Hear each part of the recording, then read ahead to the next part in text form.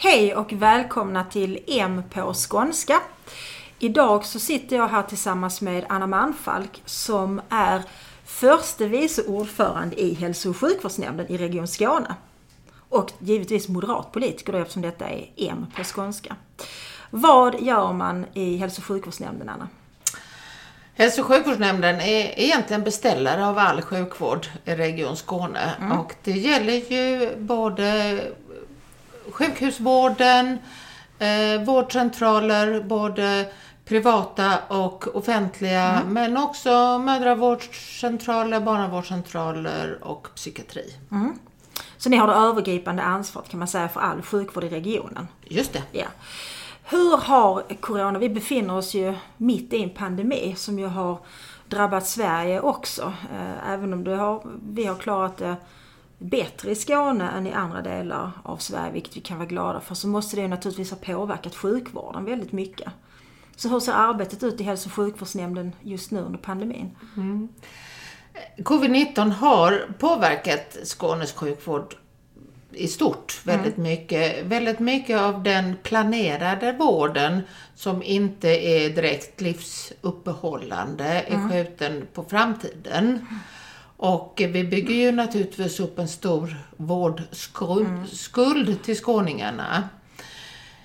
När det gäller den akuta sjukvården så är än så länge de patienter som vårdas för covid-19 en väldigt liten del. Det pågår väldigt mycket akut sjukvård och det kan väl vara intressant att veta att det ligger fler patienter på intensivvårdsavdelningar av andra anledningar än covid-19. Man glömmer nästan bort det ibland att just nu, eftersom vi får de här dagliga uppdateringar med siffror från Folkhälsomyndigheten och så vidare, så är det som man tror att covid-19 är det enda som pågår, men den vanliga akutvården pågår naturligtvis samtidigt och människor drabbas ju i lika hög utsträckning av det. Men som jag uppfattar det så är sjukvården i Region Skåne har det här under kontroll. Ja. Och det är naturligtvis att de som jobbar har ett hårt tryck och jobbar hårt. Men vi ser i nuläget, ta i trä, ingen ökning och det fungerar och vi har kapacitet att ta emot fler sjuka om smittspridningen skulle öka. Och vi får hoppas att det håller i sig på den här nivån. En av de sakerna som har diskuterats en del, sista veckorna faktiskt, det är de,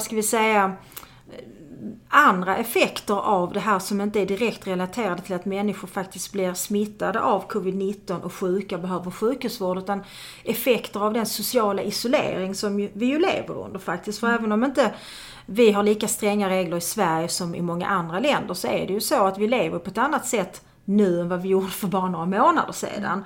Att vi är mycket mer hemma, många arbetar hemifrån, barn går inte i skolan, eller rättare sagt gymnasister går inte i skolan.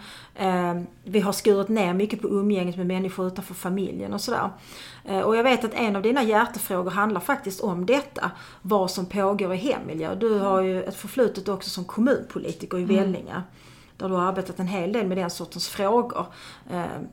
Som man skulle kunna sammanfatta i konstaterandet att hemmet inte är en trygg miljö för alla.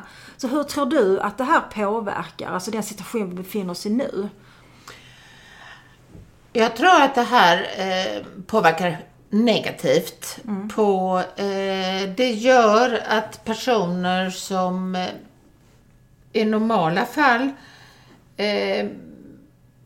har en bra psykisk hälsa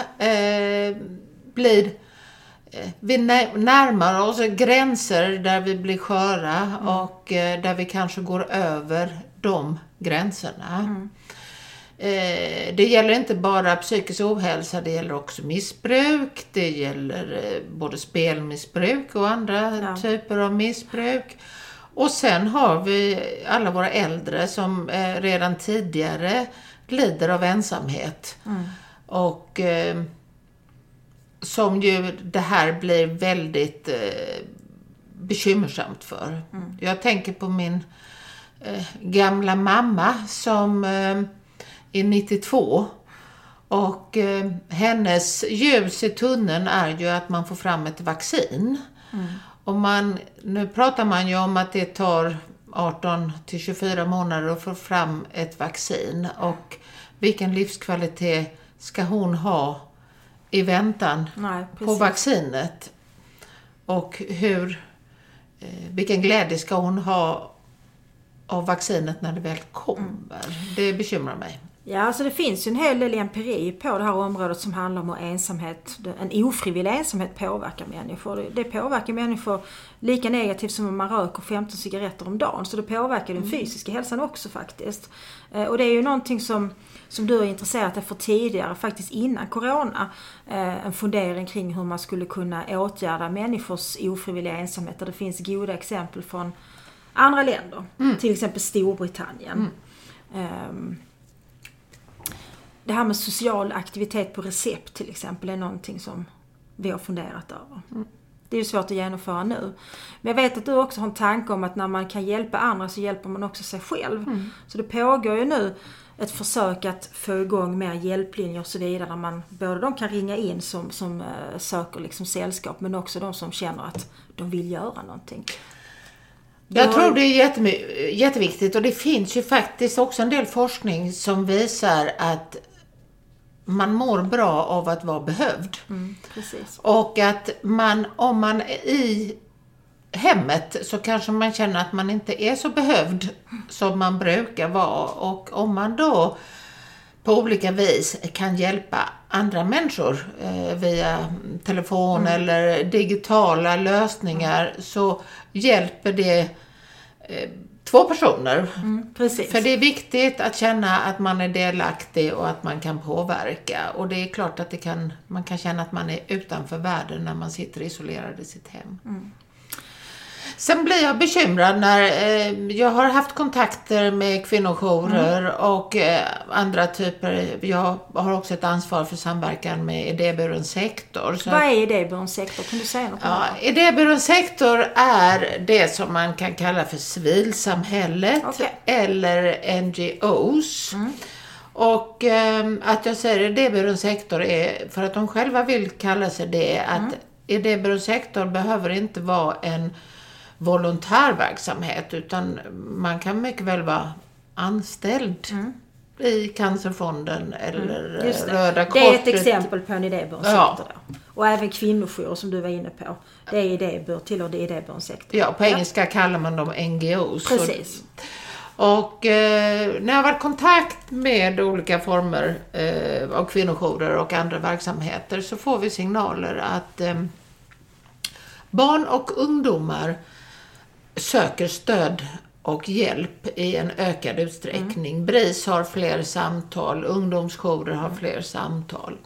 Det finns också en del organisationer, bland annat Mind, som har äldrelinjen, som har kunnat bygga ut sin verksamhet nu under covid-19, och att det finns ensamma äldre som ringer dit. Däremot är det väldigt tyst säger man, från kvinnor. Och det är klart att om man lever i en relation med en förövare och man är hemma hela tiden, så kan det vara svårt att kontakta. Det är svårt att söka hjälp om man är utsatt för våld i hemmet i den situationen.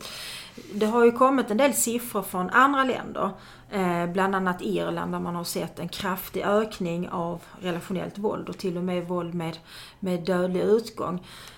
Kina, Italien, Spanien, Frankrike har gjort samma erfarenhet. De siffrorna har vi inte i Sverige än. Man kan hoppas att det inte blir lika stor effekt här eftersom vi inte sitter i karantän. Men de kvinnojourer som du har talat med, de var ju bekymrade för att det var så tyst.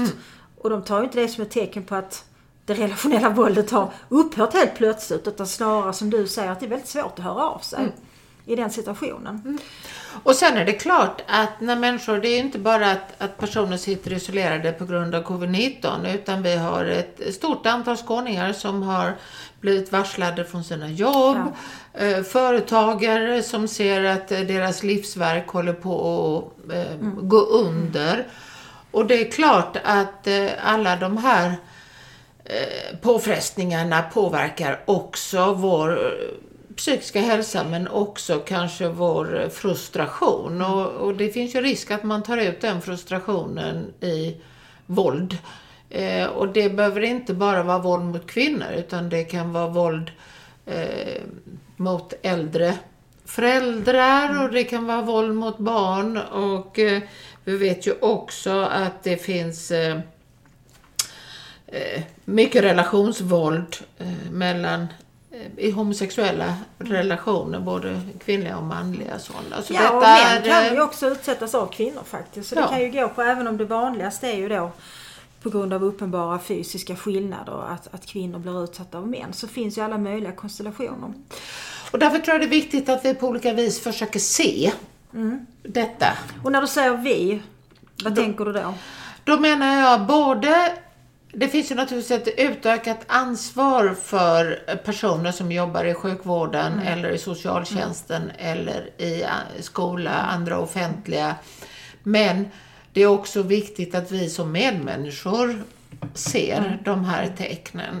För annars är det en stor risk att dels naturligtvis att personer omkommer under covid-19, men också att vi har väldigt många personer som behöver omfattande vård och behandling när den här krisen är över, eller vi övergår till någon slags nytt normaltillstånd. Ja, det kommer vi göra så småningom. Och då, om jag förstår det rätt, så handlar det om att verksamheten i Region Skåne, psykiatrin, sjukvården och så vidare förbereder sig också på en eventuellt fler hjälpsökande. För som jag har förstått det så är det färre som söker hjälp i psykiatrin idag än vad det brukar vara. Samtidigt som de här hjälplinjerna då som talar med människor om psykisk ohälsa, de har ju fler som ringer. Ja, det verkar ju så att vi pratar ju om psykisk ohälsa och psykisk sjukdom. Och det verkar att än så länge så är det de här hjälplinjerna som är väl kanske mer för att hantera psykisk ohälsa som har fått ett ökat tryck, medan man snarare avbokar besök i psykiatrin av rädsla för smitta. Sen tycker jag också är intressant att se att man pratar ju mer om att på de regioner och de länder som har haft mer covid-19-smitta, att det finns ett ökat antal patienter som behöver rehabilitering och som har en del neurologiska kognitiva symptom. Och det kommer också behöva psykiatrin att hantera de bitarna. Så att, det är en väldigt märklig sjukdom, för det tycks kunna ge så väldigt olika utslag på olika personer. Så väldigt många olika symptom. Jag tror att vi rundar av där, Anna. Jag tar med mig din uppmaning att vi alla faktiskt har ett ansvar för varandra naturligtvis. Att vara uppmärksamma, att kanske ställa frågor om vi är oroliga för någon människa. Försöka finnas där så mycket vi kan för den andra skull, men faktiskt också för vår egen skull. Och också, precis som du säger, att vara behövd och att hitta sätt att hjälpa andra kan vara ett sätt att hjälpa sig själv. Tack så mycket för att du kom hit. Tack.